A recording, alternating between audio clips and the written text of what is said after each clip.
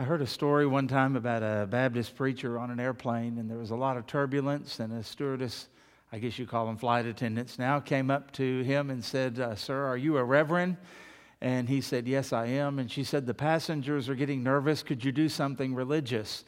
And so being a good Baptist, he did the only thing he could think of. He took an offering.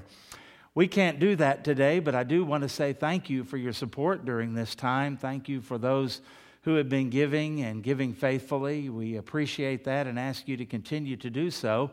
And whenever we're able to get back together and share, I think we're going to have some great testimonies about how God has used you and used our church. Even though we haven't been able to gather, we have been able to function. I saw a thing on Facebook that says the church is not closed, but it is deployed. And that's the truth. Everywhere we go during these times of uncertainty and fear and turmoil in some cases, we're able to be the body of Christ and to be used by the Lord to give His word and to give hope and to give the message of salvation and to serve and minister to one another as well. And we're thankful for the opportunity to do that. So one of these days we'll be back together and we'll be sharing those kind of things. And I hope we're just overflowing with an abundance of all of that. But in the meantime, thank you for all of your support, especially for your prayers during this time.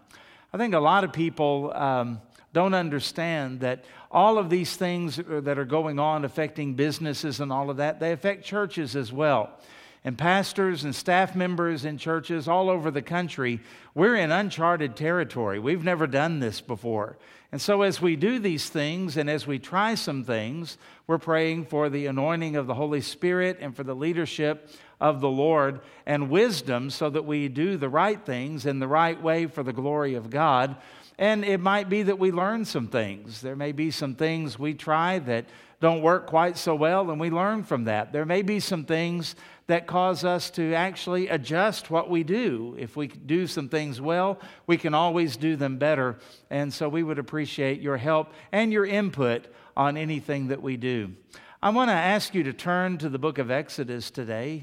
Get a Bible out or use your phone or something like that. And let's look at the fourth chapter of the book of Exodus, because we're going to talk about some things that happened in Moses' encounter with God that God is still doing today and God does with each one of us whenever we encounter Him.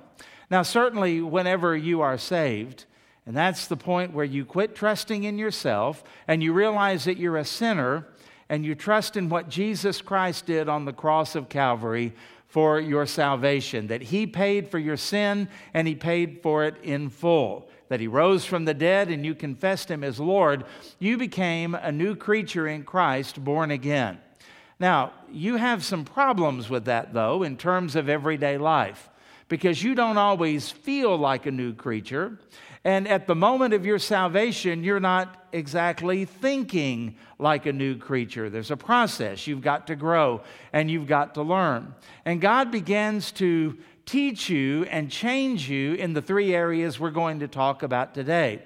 But to those of you who have been born again, especially if you've been born again for any length of time, I believe that there are certain times where the Lord challenges you in these same three areas. So I want us to look in Exodus chapter 4. We'll begin with verse 1. And as we do that, may the Lord bless us and speak to our hearts and give us understanding of His word. Verse 1 says, "Then Moses answered and said, 'But suppose they will not believe me or listen to my voice. Suppose they say, "The Lord has not appeared to you."' So the Lord said to him, 'What is that in your hand?' And he said, 'A rod, the shepherd's staff.' And he said, 'Cast it on the ground.' So he cast it on the ground, and it became a serpent. And Moses fled from it. Then the Lord said to Moses, 'Reach out your hand and take it by the tail.' And he reached out his hand and caught it, and it became a rod in his hand." I don't really like snakes. I get the woolies even when I'm reading that. Verse 5, And he says that they may believe that the Lord God of their fathers, the God of Abraham, the God of Isaac, and the God of Jacob has appeared to you. Furthermore, the Lord said to him, now put your hand in your bosom. And he put his hand in his bosom, and when he took it out, behold, his hand was leprous like snow.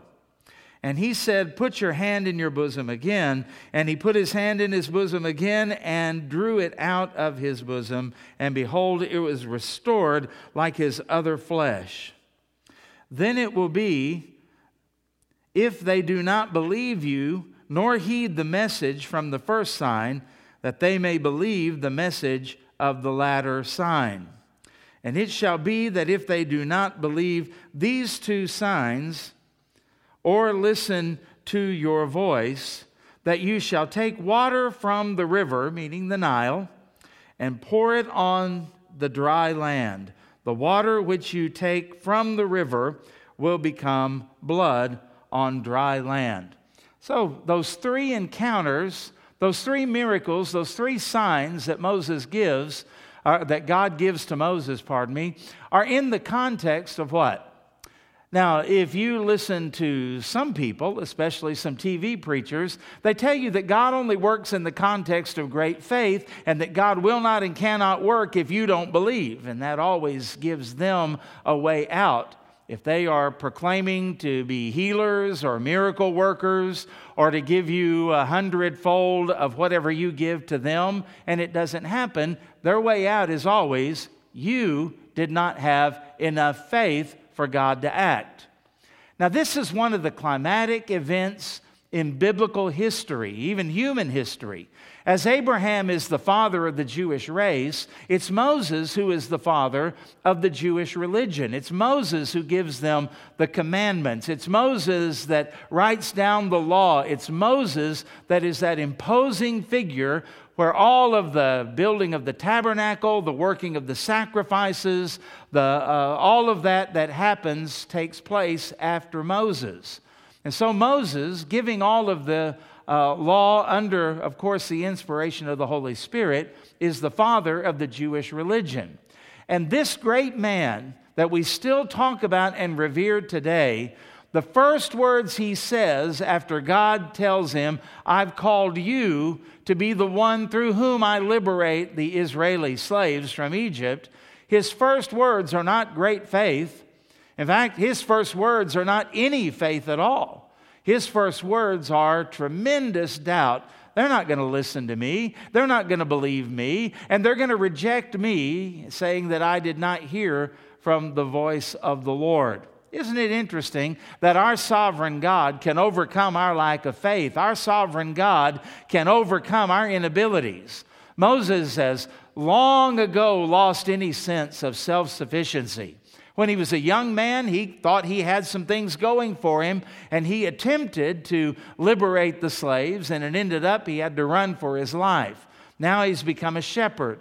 And we know what the Bible tells us in the book of Genesis, when Jacob and his sons were coming to Egypt to live during the famine, what the Egyptians thought of shepherds. Now Moses is a shepherd. And God is saying, I want to call you, not the prince of Egypt, but the shepherd in the desert. Not the young, capable man, but the old man who thinks that God has forgotten him. You are the one that I want to call, and you are the one that I want to use.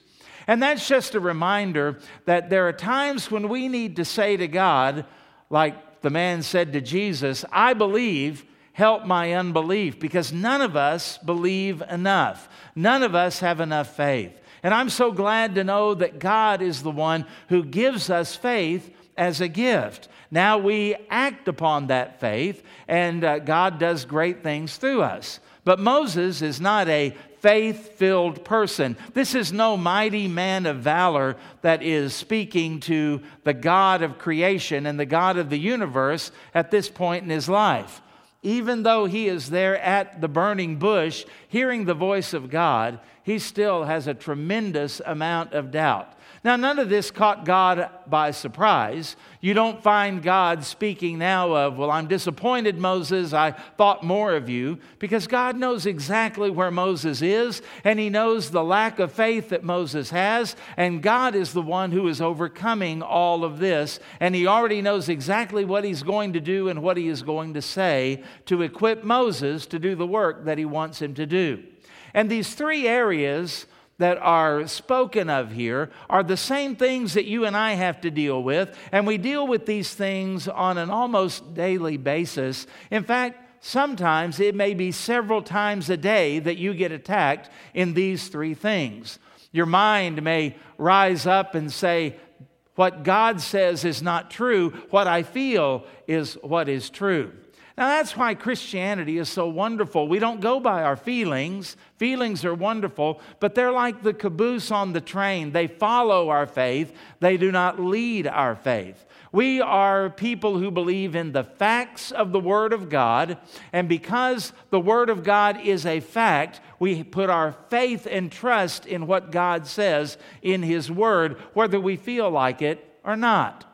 And the feelings oftentimes come later. They're not the motivator.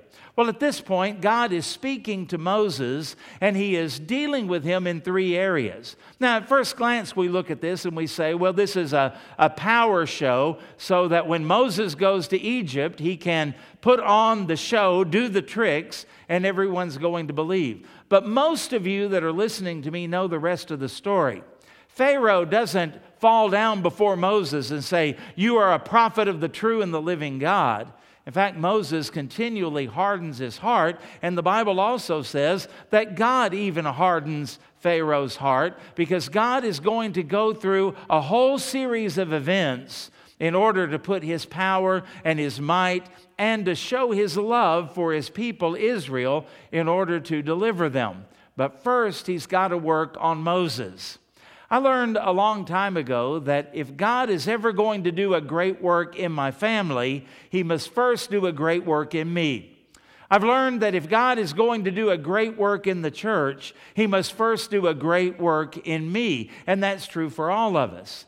And Moses is here, not in great leadership form, but in a man who really needs the hand of God and the work of God to do something great in his life.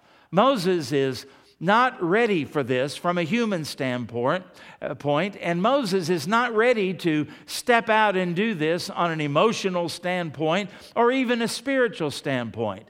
In fact, Moses is running from all of this. Did you notice that when he threw the rod on the ground, it became a snake? And the Bible says that Moses fled from the snake. Now, isn't it odd that he's in the presence of the creator of the snake, of his own creator, in fact, the creator of the universe and the galaxies. And this voice is speaking to him from the burning bush and has already revealed himself as the great I am. And what is Moses doing? He gets distracted by the snake and thinks that the snake is something that he has to run from. I get the feeling that when Moses threw his rod on the ground in obedience, and then he saw the serpent, he started thinking, what's going on here? And God has suddenly lost control. This thing has invaded my life, and that rod that I have has now become something dangerous. I think a lot of people are acting like that during this time of this COVID-19 virus. We think about that, and we think as though God has somehow been caught off guard. We think that maybe something has become potentially dangerous. We are always afraid of something that is going to wipe us out, that is going to change life as we know it. And we forget that there is a presence here that is the creator of the virus, the creator of us, the creator of the world in which we live, the author and the taker of life, and that is God himself. And many times we find ourselves focusing on the serpent, so to speak, instead of the God who made the rod, the serpent. Moses should have been believing and trusting and in awe of God, and instead he's fleeing from the snake. There's a good lesson in life for a lot of us there. We can run from things we shouldn't run from instead of running to the one we should run to. Now, in these three things that are speaking to Moses, that are working in Moses, let's learn what God has to say for us as well. What is the rod to a shepherd? Now, I want to remind you that when Moses fled from Egypt, he came to Midian. And remember, when he sat down by the well at Midian, then all of the turn of events that led to him getting married and then going to work for his father-in-law. Well, when he rescued the young ladies at the well of Midian from the shepherds, when the young ladies went home and they told their father about it, you remember they said, an Egyptian rescued us. That's because Moses looked like an Egyptian and was dressed like an Egyptian, act like an Egyptian. And I went through that string of events a few years ago and several people said, you forgot to say walked like an Egyptian. But I was afraid that'd be way too distractive, even though I thought of it.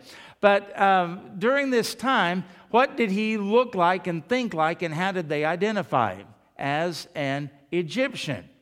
Now, you remember that the Egyptians, they despised shepherds. And yet when we come 40 years later, Moses no longer looks like an Egyptian. He's no longer young and in his prime. He is identified as a shepherd, the things that Egyptians loathed. And what does a shepherd have? He's holding his shepherd's staff. And as he is holding that, the Lord says, throw it down. Why would he say, throw that down? Because the staff that a shepherd had was his identity. You see, earlier, Moses had been identified as the Egyptian who saved us, but anyone who saw Moses now would never say he looks like an Egyptian or talks like an Egyptian or is dressed like an Egyptian. What does he look like now? They would say he's a shepherd. How do you identify a shepherd? Well, I'm sure there are several things you could use to identify a shepherd, but the main thing would be he's got the shepherd's staff, the rod.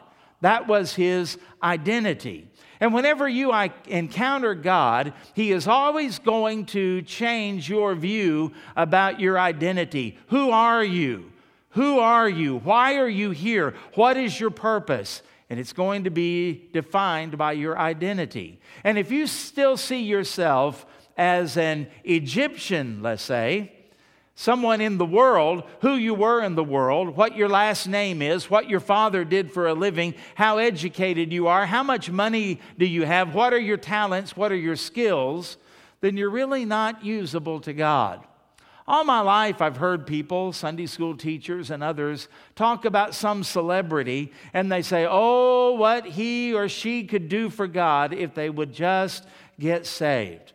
Well, if anybody gets saved, it's amazing what they can do for God, because Jesus told us, after the Holy Spirit comes, that His followers would do greater works than He did. But it's not because of their celebrity. It's not because of their money. It's not because of their knowledge. It's not because of their entertainment skills. God doesn't need any of that. And in fact, it's very rare that He uses anything like that.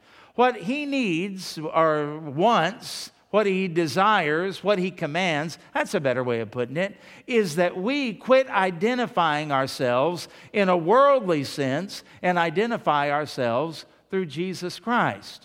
You see, the shepherd's staff, what would he use that for? Well, it identified him as a shepherd, but he would also use that whenever a wild animal would come to attack one of the sheep, he would use it to defend himself and to defend the sheep. And then there were times when maybe he was walking over rough terrain, he would use that to stabilize himself. Can I just suggest that whatever it is you really have as your identity is what you stabilize yourself with? What is it when times get rough and rocky and uncertain? What do you run to? And for some people, they run to alcohol, they run to drugs. Some people will run to immorality. Some people will run to entertainment. Some people will run to food, any number of things. And we've got to change our identity because we've got to stabilize ourselves in the promises of God, in the nature and the character of God, instead of the things that we normally would run to. What is it that we defend ourselves with? Sometimes people defend themselves with sarcasm. Sometimes people defend themselves with their intellect. Sometimes they defend themselves by out-talking other people. Just watch the news sometime, or some of those shows where they have guests on. Don't you get tired of all of the yelling and over-talking and all of those things? Anything that we use to defend ourselves, to support who we are and what we think we are and what we believe, that becomes our identity. And in Moses' case, the Lord was saying to him, your identity is no longer going to be neither the Egyptian identity of the past or the shepherd identity of the present. You're going to be something more than that. And he threw the rod on the ground, and then he began to run from the very thing that he had identified with, his shepherd staff. And sometimes the things that we identify ourselves with actually become an enemy to everything that we want, dream about, and desire. I wonder today if God is not using this virus to challenge the United States of America and those of us who are citizens of this great land. You think about all of the things that are shut down now, all of the things that we revere. Sports, for example, pretty well gone right now. A lot of us, we look at the stock market, we look at our money, we look at our 401k. We idolize those things because we find defense and security in them, and then we watch those things being threatened. We look around and we see some of the pronouncements from the government as to what we're living in an example of it right now. How much more are they going to take? How much more are they going to do? How much more control is going to be exerted? Milton Friedman, the great economist, said, there is nothing so permanent as a temporary government program. And boy, that is true. And some of these things, we may be crossing lines that are going to be very difficult to uncross. And if we find our security in our government or in our system, any of those kind of things, that's how we identify ourselves.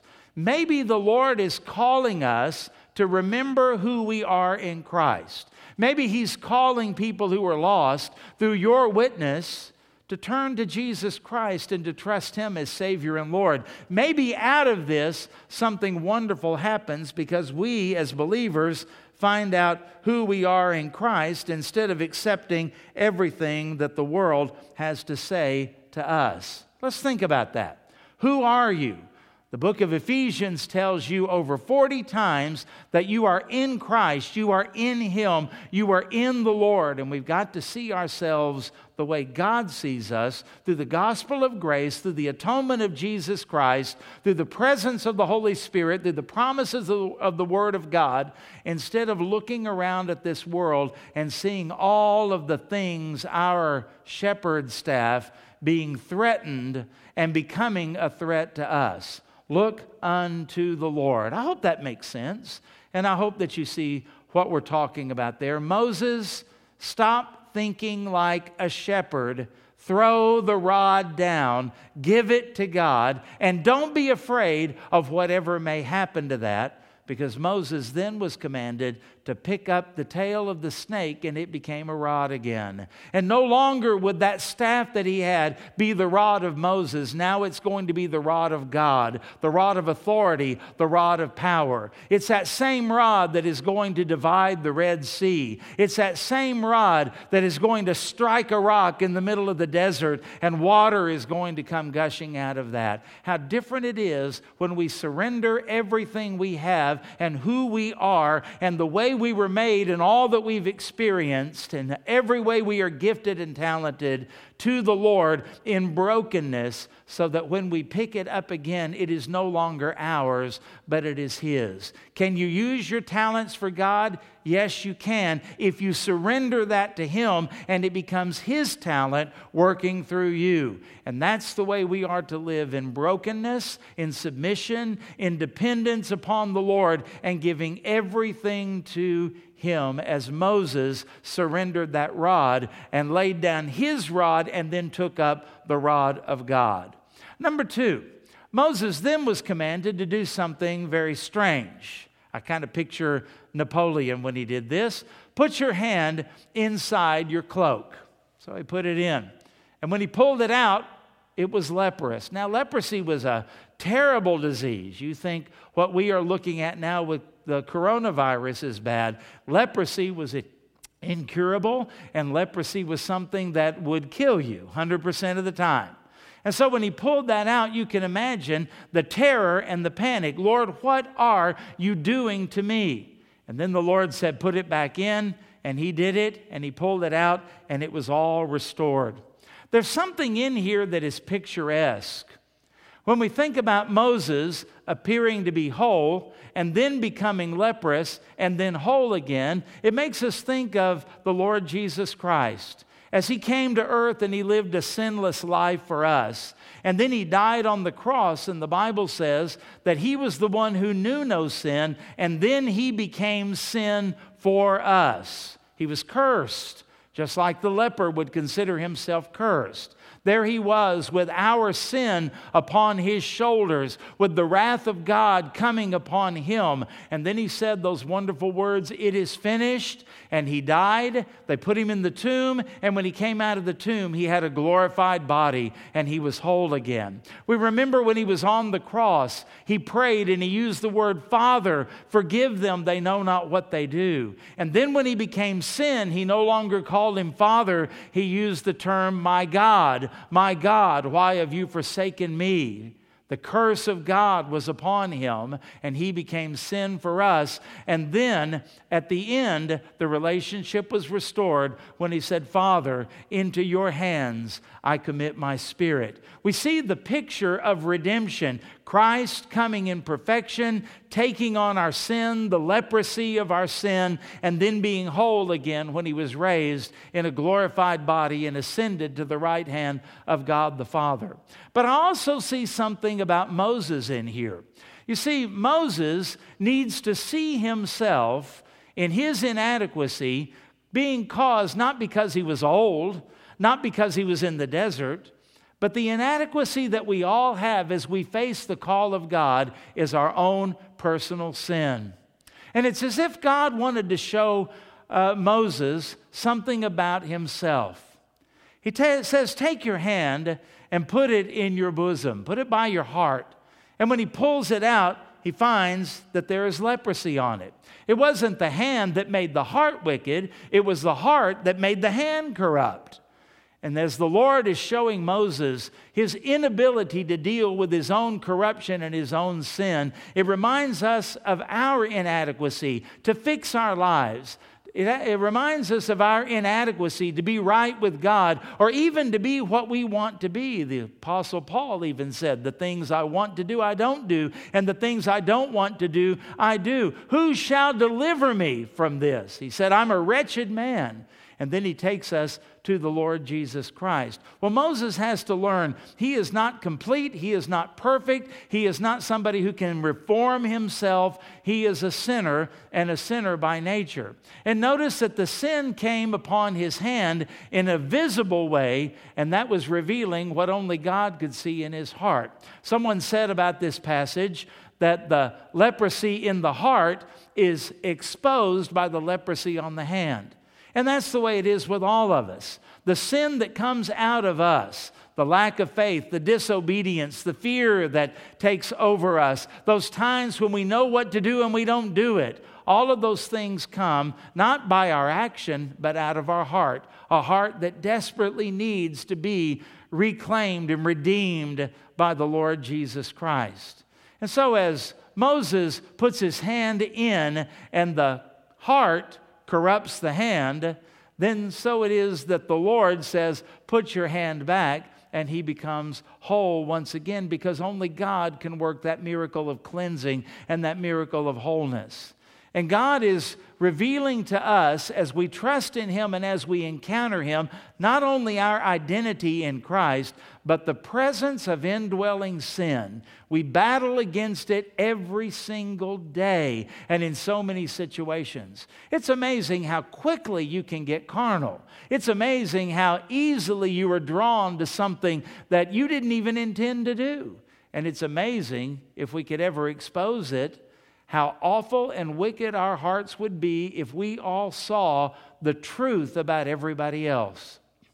I thought one day about Jesus being called in Isaiah a man of sorrows, and I thought about what it must have been like when He lived on earth with every person He talked to, every person in the crowds He ministered to. He knew what their real thought was. He knew what their real problem was. Can you imagine how it would change your life if you knew how the people you did business with really thought about you? If you knew how the people that you lived with in your neighborhood, what they really thought about you? If you really knew, even sometimes maybe at church, what people were really thinking, those things that they didn't say, it would be devastating to all of us.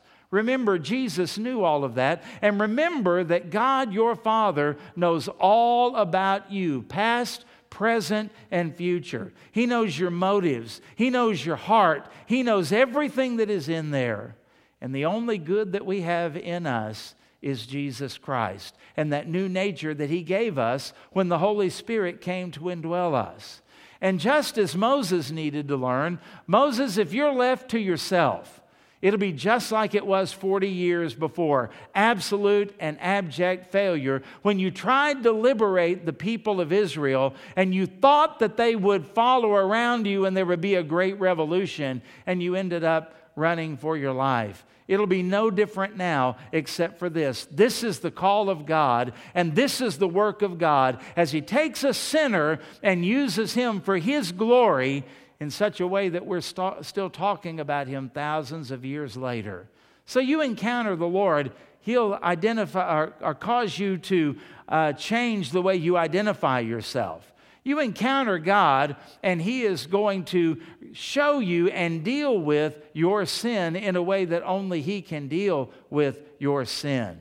And thirdly, the sign was, if they don't believe then, take the water out of the river. What river would that be? The Nile River. You see, the Egyptians were dependent upon the Nile. If you were to ask the average Egyptian, what is the source of life? They would say it's the Nile.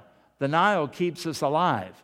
Egypt is a desert place, so they need the river, and that mighty river provides the water that they need. They also need water for the crops, and the Nile provides the irrigation for the crops. The Nile was worshipped as some type of a god. And the Nile was seen as what gives life. It's the source of life to the Egyptian empire. Isn't that interesting? I can see how they would come to that conclusion on their own. I probably would have done the same thing had I lived in Egypt in those days. The Nile would flood, and as the Nile would flood, the mud out of the river would cover the land, and it was a tremendous fertilizer. It enabled Egypt to grow crops. This would look like, to an average person, this is the source of life. And yet that is a blasphemous conclusion because it is created and sustained by God. It has no life in and of itself. It cannot create life. It can be used to sustain life, but it is not the source of life. Moses was told, take water out of the Nile that everyone supposed is the source of life and pour it on the ground. And what did it become? Blood. What a miracle. What a great miracle. That would get attention, wouldn't it? But I think it also has something in a symbolic way that is even deeper than that could be. Moses later would write in the law that life is in the blood. That was a revolutionary concept back then. What could this be saying if life is in the blood? God is saying the source of life must be clarified. You cannot just assume you know what life is all about. You cannot just assume that you know where life comes from. It's amazing to me that we can look at all of the stuff going on in our world and look at the complexity of the ecosystems and look at the stars at night and look at the way God has made us and then come to the conclusion that it's all by just random chance. We have a designer, we have a creator, and we are accountable to him.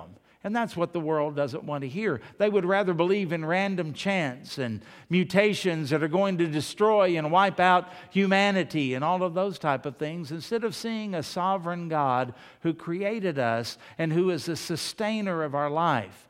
You see, in our 21st century America, the way that we believe is as foolish, as blasphemous, and as abominable to God as Egyptians thinking that the Nile River was the source of life. We just say nothing is the source of life, and then we go on as if that's okay. And then some people think that as people might go to the Nile River like Pharaoh's daughter did when Moses was a baby, and go there to bathe, that we can cleanse ourselves and we can make ourselves acceptable.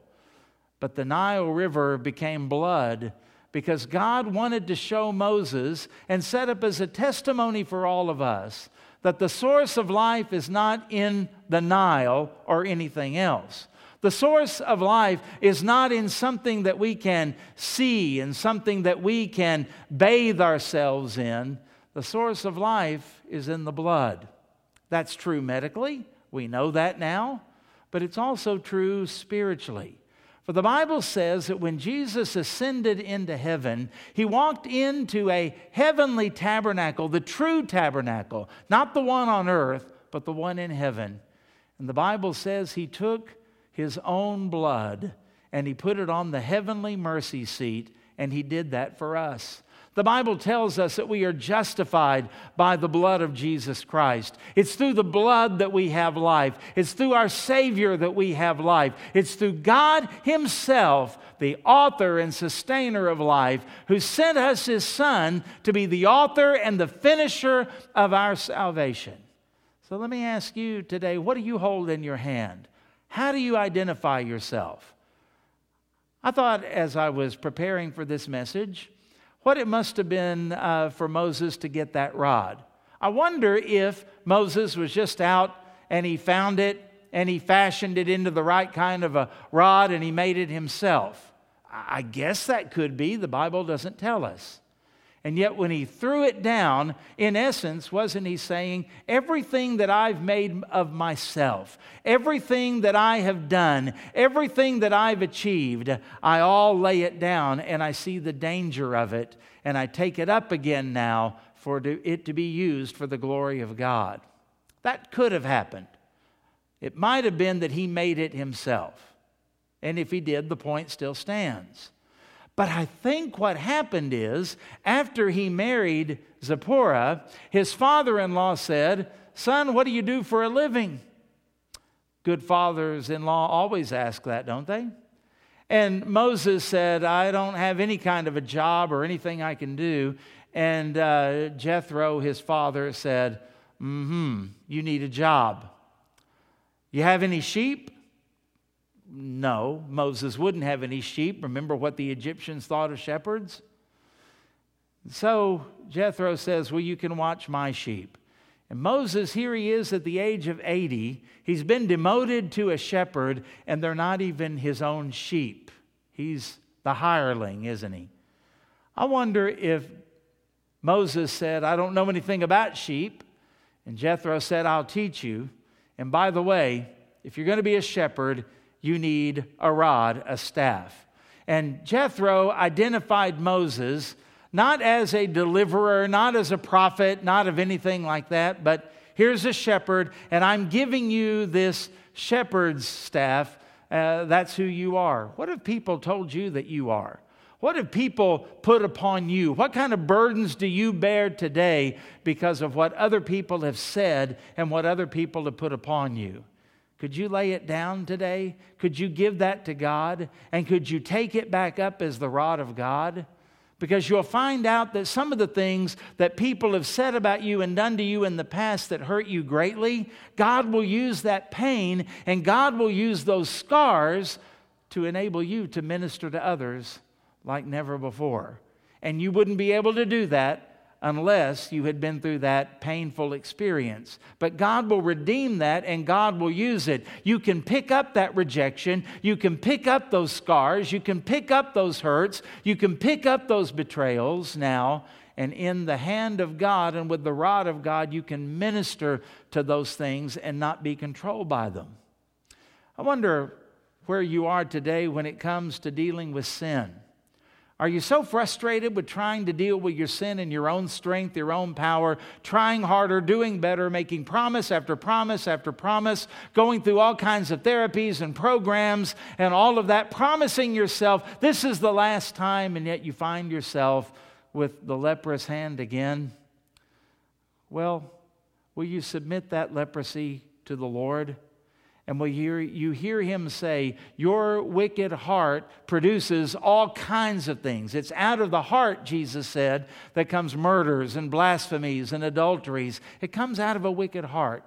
But if you will trust Christ, and if you will surrender to Him, and if you're a believer, if you will confess your sin, like it says in 1 John 1:9, and if you will do what Proverbs says, not only confess but forsake it, you'll find out that the new heart that God gives you will give you the power to overcome sin in your life.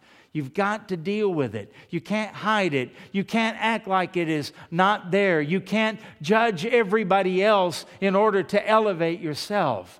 We're all equal at the foot of the cross, aren't we? Sinners.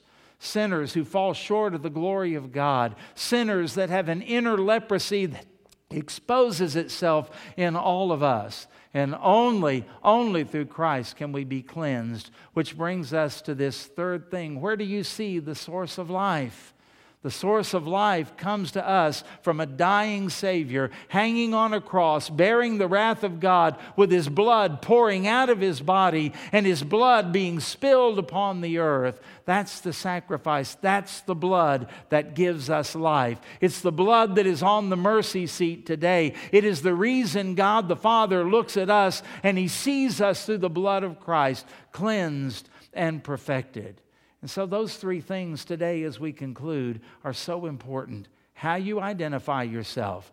Do it through the Word of God with what God says about you. It tells us about dealing with sin. We can't deal with it, but He can. Confess your sin to the Lord and trust Christ as the full payment. And then remember that your life is not in what people say about you. It's not in your popularity. It's not in what you possess. It's not in the things maybe that possess you. It's not in how in awe other people are of you. It's not in any of those things. Your life is in the Lord. In Him we live and breathe and have our being, the Scripture says.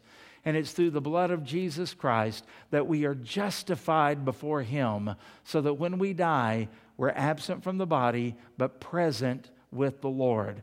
And just so we never forget, the Bible tells us that in Jesus' glorified body, His glorified body, He still has scars in His hands and His feet. Because any time after you get to heaven, you are ever privileged to gaze upon Jesus, you'll see nail-pierced hands, nail-pierced feet. As the old hymn says, those wounds yet visible above, in beauty glorified. And what are those nail prints a reminder of? He shed His blood for us because life is in the blood. And He gives us through His blood eternal life, the life of God. From now and forever we live, and we live for Him and in Him because He is our life. And praise God for that. So let's bow our heads and close our eyes, and let's have a word of prayer. And then we'll close out the service. Heavenly Father, we thank You for what You showed us through this in Moses' life. I'm sure Moses looked and said, what in the world are you doing? And why are we going through these things? And maybe he had a superficial understanding of it, but he didn't really grasp all of it. But then again, Lord, neither do I. Neither do we. When we go through times that are hard, times that are difficult, the loss of someone that we love, things like cancer, whenever we have job changes, whenever we have financial reversals, Whatever things may be, our political candidate is not elected and the government acts in ways that we don't want them to act. There are a lot of things that we don't understand. Except today, maybe we're a step closer to understanding that all through our lives, you use the circumstances of life and even the things that the enemy brings against us under your sovereign plan to show us who we are in Christ and to quit identifying with things that are temporary and things that are untrue. You cause us to realize that we constantly ought to walk in humility because we're not perfect. We have indwelling sin. That leprosy always seems to pop out somewhere, and only God can deliver us. And about the time you cause us to think that our life consists of the abundance of what we possess, we realize life is not in any of those things. Our life is in you through the blood of Jesus. So I conclude this prayer by asking you to save those who are lost, remind those who are saved of who they are in Christ and what your word says. And thirdly, Father, would you bless us by your grace, protecting us from this virus and from other things that might come our way? Shield us, protect us from it. And bless those who have to be immersed in it, those who are in the healthcare profession, those who are first responders. Please help them and deliver those who are suffering from it now. And Father, we pray that you would give our leaders wisdom and give us wisdom to know how to respond to them. And we pray, Father, that they would have humility and they would have dependence upon you and you would guide them through all of this. We pray, Father, that you would also bless our economy so that when we were able to get back to work, people can pay their bills, people can take care of their households and pay their mortgages. But when all of that is said and done, our prayer would be for health and back to a roaring economy. And also, Lord, where our church can gather again. And may you grow us through all of this. Bless us through all of this.